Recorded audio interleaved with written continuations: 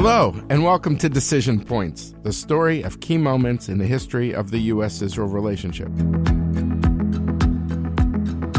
My name is David Markovsky, the Ziegler Distinguished Fellow at the Washington Institute and Director of the Project on Arab-Israel Relations, and I'm excited to go on this journey through history with you.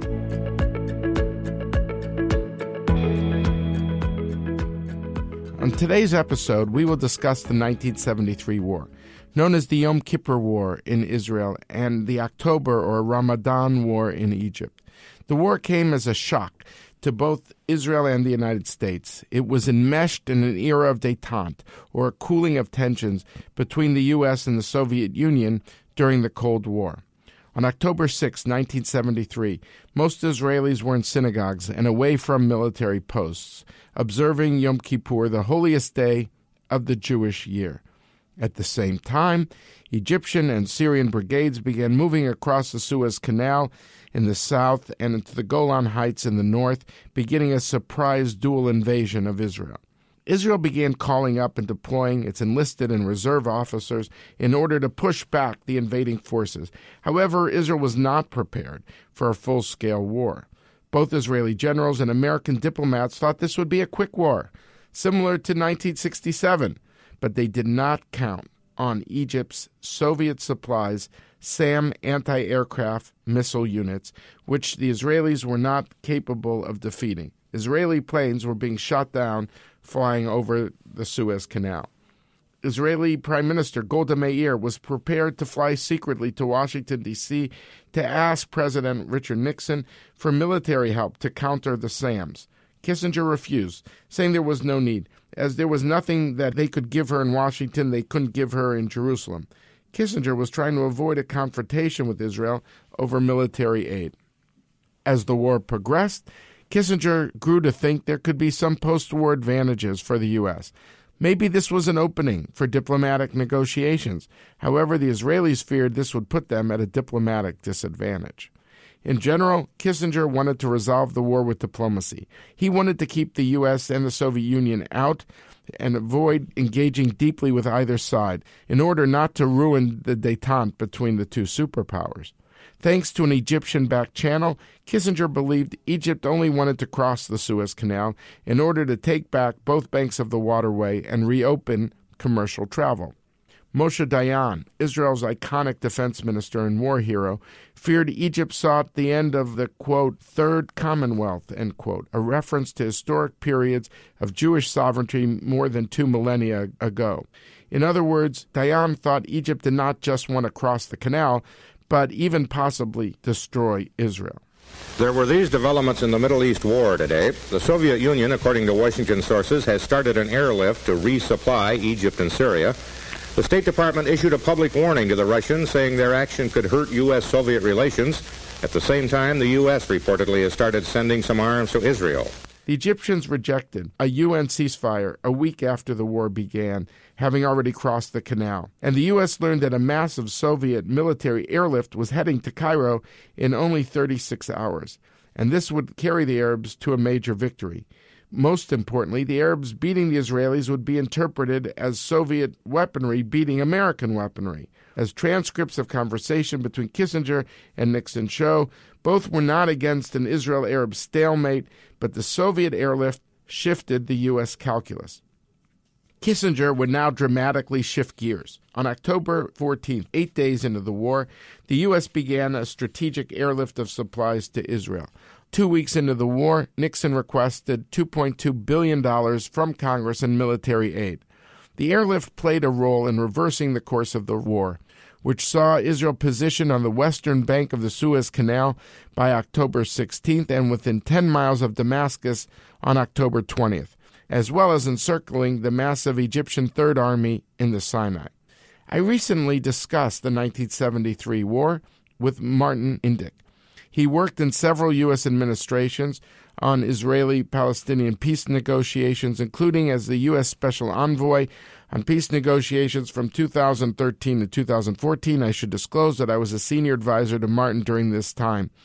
He has written extensively on the history of the U.S.-Israel relationship. He is currently a distinguished fellow at the Council on Foreign Relations. He is working on a book entitled Henry Kissinger, and the Art of the Middle East Deal. It was a pleasure to talk to Martin. I hope you all enjoy the interview. Martin, thank you so much for joining us. Thank you, David. Pleasure to be with you. So the U.S. airlift of military weaponry to Israel seemed to change the course of the war. Can you first give us a sense just of the drama of the moment? Well, the drama was exacerbated by the sense that Israelis had of their world turned upside down. They had gone into the war assuming that they would have a quick victory because they saw themselves as the kind of great power of the Middle East after the 67 Six-Day War. They did not expect that any Arab country would dare to attack them because they assumed that they would immediately defeat them. And yet, as a result of the surprise attack, coordinated attack by Syria and Egypt on October 6th, Yom Kippur, 1973, the Syrians were able to advance to the edge of the Golan and almost coming down to Israeli settlements in the valley. And the Egyptians crossed the canal and took entire Israeli positions along the east bank of the canal. So there was a lot of lack of information for the first few days, including, by the way, the Israeli government not informing the U.S. government of what exactly was going on. It wasn't until, I think, day 3 that Kissinger discovered through briefings from Dinitz, Simcha Dinitz, who was the Israeli ambassador in Washington, that, in fact, they had faced a disaster. There was not going to be a quick victory for Israel. And so all of the expectations and assumptions had gone out the window. Dayan, in his melancholy mood, as you said, thought this was the end of Israel. But certainly there was this kind of traumatic sense that Israel was in real trouble.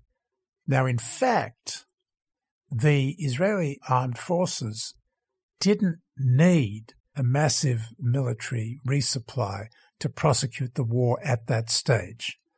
The Air Force needed some aircraft replacement because they'd suffered badly from these SAM missile attacks that you mentioned. But there was no immediate shortage. What the massive airlift from the United States did was give the Israelis a shot in the arm, a critical sense that the United States was behind them four square, that they could move against the Egyptian and Syrian armies in counteroffensives and not have to worry about running out of supplies. Not only for this war, the Chief of Staff at the time, Dado Elazar, was much more concerned about the sense that now they were going to have kind of never-ending wars. And military resupply was critical for what he was thinking about was the next war they were going to have to fight. So the immediate effect of the resupply was to give the Israelis the confidence they needed to go on the offensive. It was not so critical to the actual means on the ground to prosecute that offensive. It's important because the Egyptians have this conspiracy theory that they believe to this day that it was the American resupply that saved Israel. No, it was the IDF that saved Israel. But the psychological boost that came from this massive airlift with these huge C-5A transport aircraft that were carrying tanks into Israel and flying in at night, and the Israelis could hear them coming in to the various airports and air bases around Israel, could see them in the morning unloading the tanks and aircraft and spare parts and so on.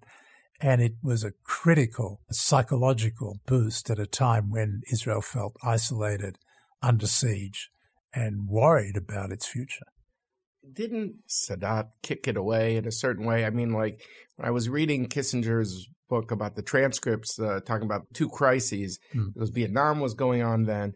I mean, sometimes in the public mind, there's like good cop, bad cop, that Nixon wanted to resupply, but somehow Kissinger didn't. But when I read the transcripts of the Nixon-Kissinger conversation, it seemed like they both had a common view that Israel was ahead at a certain point on the Golan, maybe behind in Sinai. They locked in a ceasefire. Okay, so Egypt got a limited advantage there, but then the post-war diplomacy would start at a different place. But when I read the transcripts, my takeaway was very much that Nixon and Kissinger were at the same place in their thinking. Of course, you could say Nixon was distracted by Watergate, of course, but they were both looking conceptually at the same place. But Sadat believing he had the Soviet airlift en route. Why stop now? With the Soviet airlift, the terms could only get better because you'd get this 36-hour was coming, this massive shot in the arm on his side. It seemed that if Sadat would have played his cards better, the war would have ended with him on the other, on the Israel side of the canal, so to speak. But then once Sadat kind of kicked it away, it seemed that both Kissinger and Nixon were at the same place, like, now turn it on. We're not going to let the Soviet weaponry be seen as the source of any sort of limited Egyptian victory. And they tried restraint because of détente. They were very mindful of the Cold War overlay of keeping the superpowers out. But the Soviets exploited it. I was reading even a transcript of Kissinger yelling at, although it's reading, so I can't hear the tone of his voice, but you got a sense of what he was saying. Yeah. You tricked us, Dobrynin, and we wanted to stay out. You would have stayed out. But as soon as you went in, we had to go in. So, it's just fascinating, the game of chess that's going on and the interplay. This is the first Mideast war kind of under the rubric of détente, and how the relationship between the superpowers and the regional players and how that interfaces. Yeah. Well, it's a complicated story, and the controversy rages to this day, with some in Israel arguing that Kissinger withheld arms supplies to get Israel to accept a ceasefire. That was disadvantageous to Israel at that moment when it was about to strangulate the Egyptian Third Army, which it had surrounded. But the story itself is a little different, even to what you portrayed. First of all, I think it's important to understand that Kissinger, like the Israeli government and the CIA, all believed that the Arabs would not attack. When they did attack, the prevailing assumption amongst all these players was that Israel would quickly defeat the Arabs. So there was not, at that point, any need to worry about a massive resupply. When the Israelis came in, they didn't ask for a lot. They needed some aircraft replacement and some spare parts. And Kissinger got Nixon to agree that whatever Israel lost would be replaced.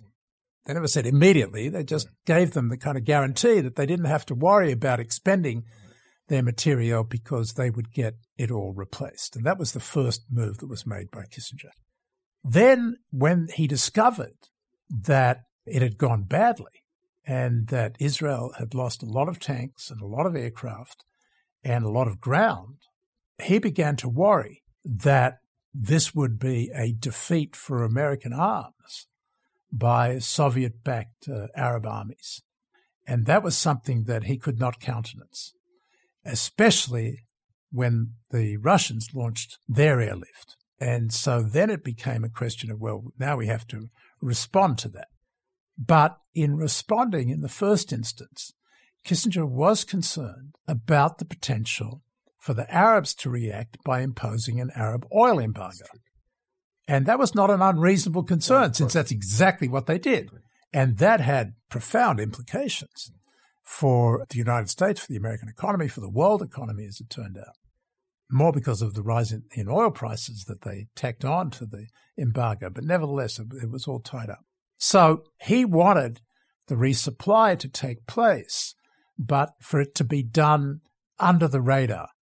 Israeli planes could come in and pick up supplies, but they had to cover over their markings. Then there was to be commercial American flights commandeered to provide that. But the Pentagon was dragging its feet. It had, at that point, did not want to get involved in a resupply of Israel, again, out of concern for the Arab reaction. And at that point, the Israelis became somewhat desperate. The Congress came into it.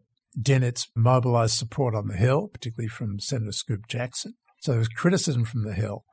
And it looked like the Russians were stealing a march on the United States. So at that point, Kissinger and Schlesinger basically decided, well, we better do something more. Now, here comes the most interesting dimension of this. What got Kissinger really going at that moment was that he was trying this very delicate dance in which, on the one hand, he wanted Israel to have the military equipment but not to provoke an Arab oil embargo. But on the other hand, he needed the Israelis to be pressing the Syrians and the Egyptians militarily in order to lubricate his efforts to get a ceasefire. He wanted Israeli military pressure. And the Israelis were moving on the Golan, and he was telling the Israelis, go for it. Go to Damascus. He was pushing them to move. And the Israeli tanks up there started a move towards Damascus. And suddenly they saw these cloud dusts on their right flank. An Iraqi tank division was coming towards them on their right flank. And so they had to halt their advance on Damascus and turn to deal with the threat from the Iraqi tank division. And that slowed their attack. Dinitz, very cleverly, went into Kissinger and said, we've had to slow our attack on the Golan because we're not getting the weapons we need. And Kissinger bought that, or wanted to buy it, I'm not sure which, and started to rant against the Pentagon, saying we've got to get them their weapons because it's screwing up our diplomacy. And at that point, Nixon intervenes. And Kissinger and Schlesinger are still trying to work out a way of doing it. Israel picks up the supplies in Europe, kind of keep it low profile. And Nixon intervenes and says, Henry, if we're going to send 3 aircraft, we're going to send 300. We're going to just get everything there. And he got angry with Kissinger and Schlesinger and said, just do it. And Nixon was very proud of that intervention. And he does deserve credit for it. And that way, Kissinger ended up getting what he wanted because the Israelis started pressing their attack, not just on the Golan, but also in Sinai. And you're right about Sadat was under pressure from the Syrians to launch an offensive. He was not prepared to accept a ceasefire. If he had accepted a ceasefire before the American resupply effort started, the Israelis would have accepted it. The Israelis said they were willing to accept a ceasefire at that moment. But Sadat was too confident, and he blew it. And then the whole game changed in exactly the way we've been discussing, a way that enabled Israel to have the confidence to take the war across the canal, onto the west bank of the canal, into Africa, as they said, at which point Sadat panicked and went desperately to Moscow and said, I've got to have a ceasefire immediately. Fascinating. Now we go deeper into the war. Israel is going outside of Cairo, outside of Damascus. Kissinger goes to Moscow to work with the Soviets on a ceasefire. I'm trying to see how you see that turn. Again, this intersection between the superpower, détente, and each one having their own proxy in a regional war that they don't really fully control. How do you see that, its significance with the war itself? Kissinger in Moscow, and yet the war is going on the ground. So Kissinger's engaged in a very complicated maneuver. We've talked about one dimension of that, which is how he was trying to, in effect, control the battlefield to serve his diplomacy. But at the same time, he wanted to maintain détente with the Soviet Union, which was a critical element in his overall foreign policy with Nixon. But he also wanted to steal Egypt out of the Soviet pocket. And this had been a long-term objective of his. So he flies to Moscow to put together the ceasefire because he needed the Russians to press the Egyptians to accept the ceasefire. So he's there the night of the Saturday night massacre. That's when Nixon ordered the firing of his attorney general related to Watergate. Right. So it was the height of Watergate. And there he is negotiating with Brezhnev the details of the ceasefire. And he discovers very quickly that Brezhnev is desperate for a deal because he knows what the situation is on the ground. He knows that the Israelis have crossed the canal and are advancing, they thought, towards Cairo. And so he was ready to give Kissinger whatever he wanted. Direct negotiations between Israel and the Arabs based on 242, nothing about what the final borders would be. So they kind of concluded the deal very quickly in a way that Kissinger believed would protect Israel's interest. Because Golda at that stage, Golda Meir, the Prime Minister of Israel, was most interested in getting a direct negotiation. But you had, again, this tension between the United States and Israel because Israel was advancing and Kissinger wanted to basically turn from the battle to the diplomacy. And for that, he needed a ceasefire. And so that their interests diverged at that point. And Kissinger, instead of telling Golda, okay, we got this ceasefire deal, we need you to accept it, there was a communication snafu, or whatever. The Israelis found out about the ceasefire from the radio, not from Kissinger. And They were deeply upset. Golda was offended by that, especially because Henry had promised Dinitz that he was going to Moscow to buy them time, and they would have at least a couple of more days before there was a ceasefire. And suddenly they were presented with the fait accompli of a US-Soviet ceasefire, and they found out about it on the radio. So this was the first of the crises between Golda and Kissinger. Another one was the encirclement of the Egyptian army in the Sinai. And give the drama of that. On one hand, just a few days earlier, Israel, Dayan is talking about the end of the Third Commonwealth, the end of Israel, and suddenly it's the Egyptians that are encircled. And how important is the Egyptian-American or back channel to Kissinger and trying to convey intentions? And how does this all play out between Kissinger and Israel at this moment of high drama during a war? The Egyptians opened a back channel to Kissinger at the very beginning of the war. He had had previously that year, 1973, 2 meetings with his counterpart, the National Security Advisor to Sadat. His name was Hafez Ismail, a distinguished Egyptian diplomat. And it was Hafez Ismail that initiated the channel to Kissinger. And I think, as you mentioned in your opening statement, signaled to Kissinger that Egypt's war aims were limited and that they wanted to move from war to a negotiation that would lead to Israel's full withdrawal. But Kissinger knew from the beginning that Sadat did not intend to prosecute the war beyond, holding some territory in Sinai. With the negotiation of the ceasefire and Egypt's acceptance of the ceasefire in order to stop the Israeli advance on the west bank of the canal towards Cairo. And by the way, Sadat accepted that ceasefire without coordinating with Assad of Syria, who was extremely upset about it. At that point, the Israelis now felt that their victory was being snatched away from them. And Kissinger flew to Israel. The ceasefire had already gone into effect. Israel and Egypt had both accepted it. Sorry, it hadn't gone into effect. It had been passed in the Security Council, but it was supposed to go into effect about 12 hours later. Kissinger arrives in Israel, and here there's a fascinating series of conversations with the Israeli cabinet in which Kissinger basically indicates to them that they've got some time to go ahead and finish the job. As a result of that, Brezhnev, if Kissinger was in Israel, Brezhnev is convinced that Kissinger had betrayed him, which wasn't that far from the truth. So he now threatens to send in Soviet troops to police the ceasefire. He offers to do it with the United States. This was, in fact, started with Sadat. Sadat invited the superpowers to come in to police the ceasefire. And Brezhnev accepts this and says he's going to send Soviet troops. And that's when Kissinger decides that this is now crossing a red line when it comes to superpower relations. If the Soviets put troops in there, this is going to change the whole equation. It's going to screw up his diplomacy, and he has to stop it. As it relates to what we call the DEFCON 3, because in America, this was the highest nuclear alert we have been in since the Cuban Missile Crisis.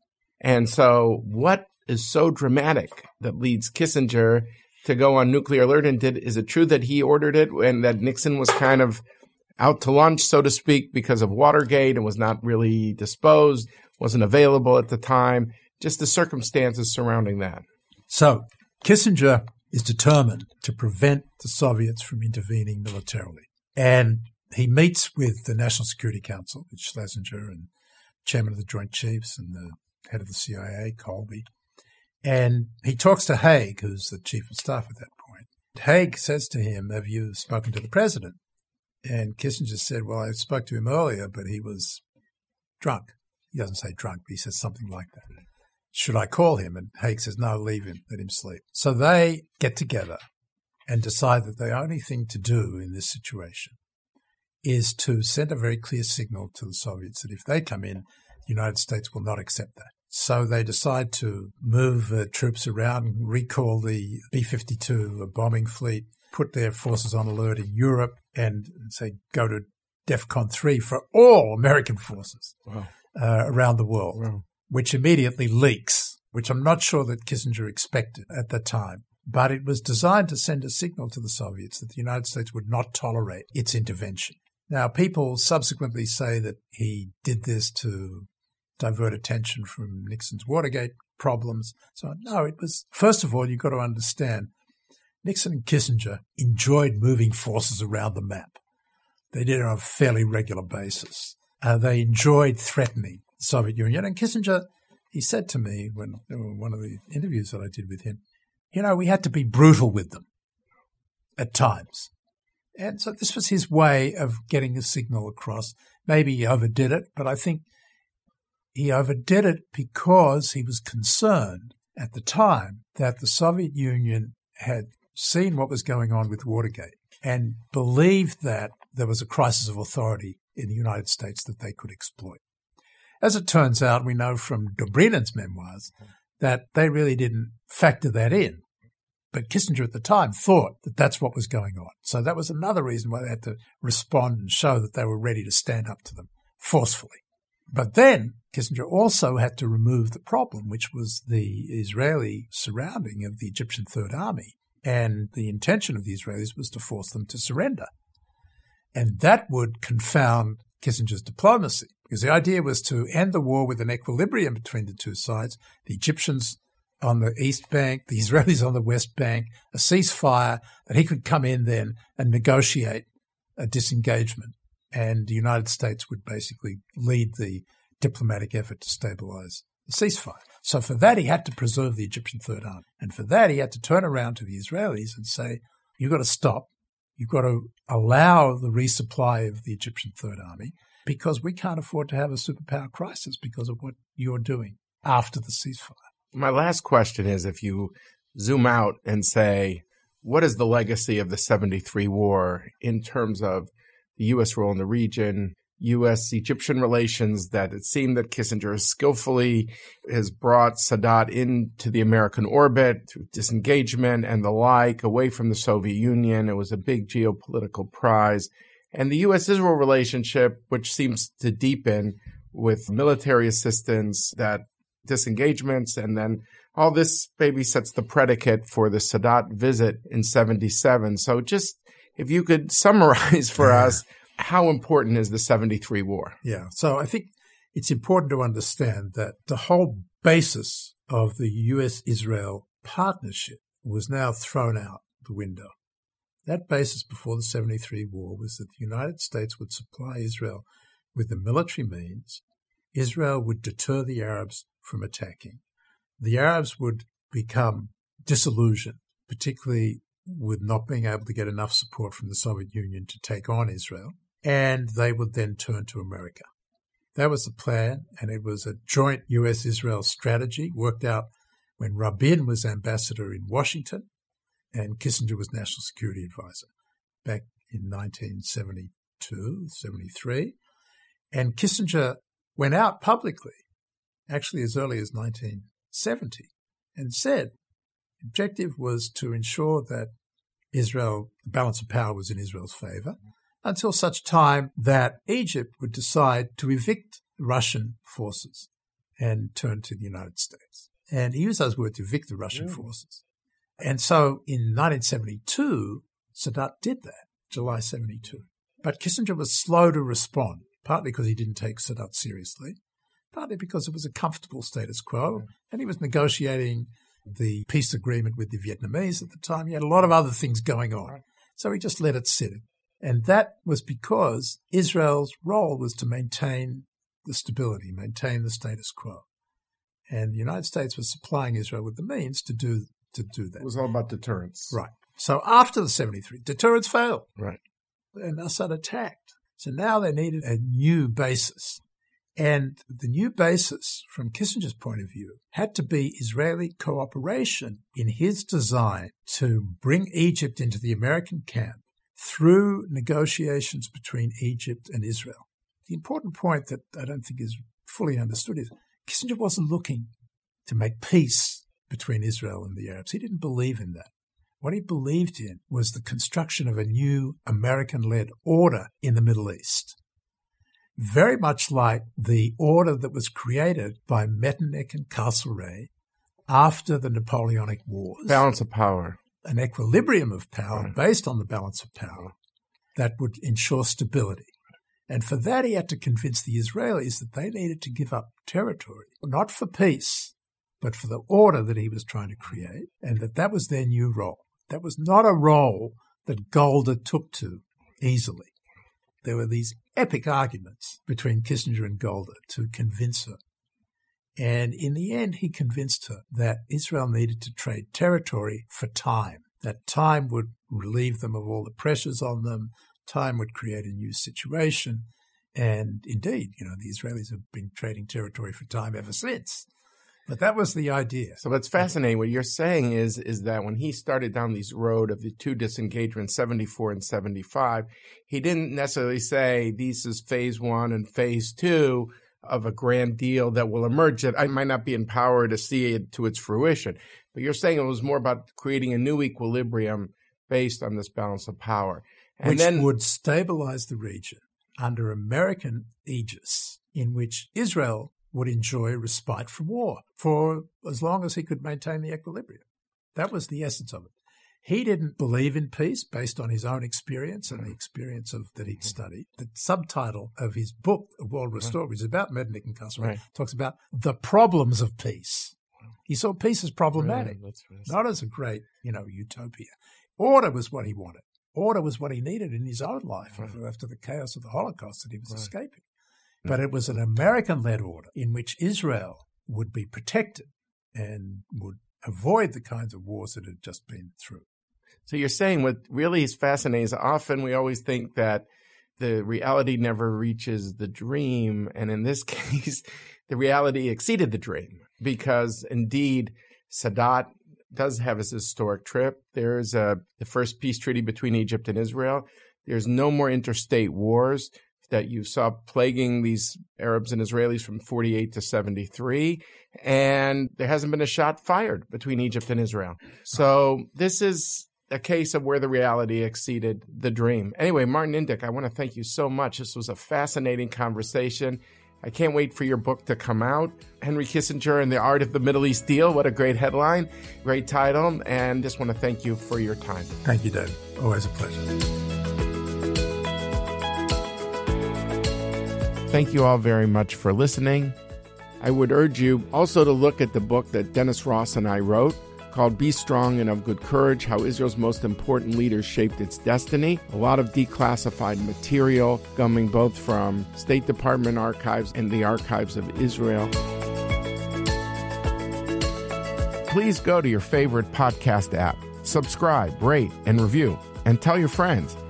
I want to thank all of those who made this podcast possible. Basha Rosenbaum, Richard Myron and Anouk Millet of Earshot Strategies, Paul Woody Woodhull of District Productive on Capitol Hill, Scott Boxer, Rena Wasserstein, and David Patkin.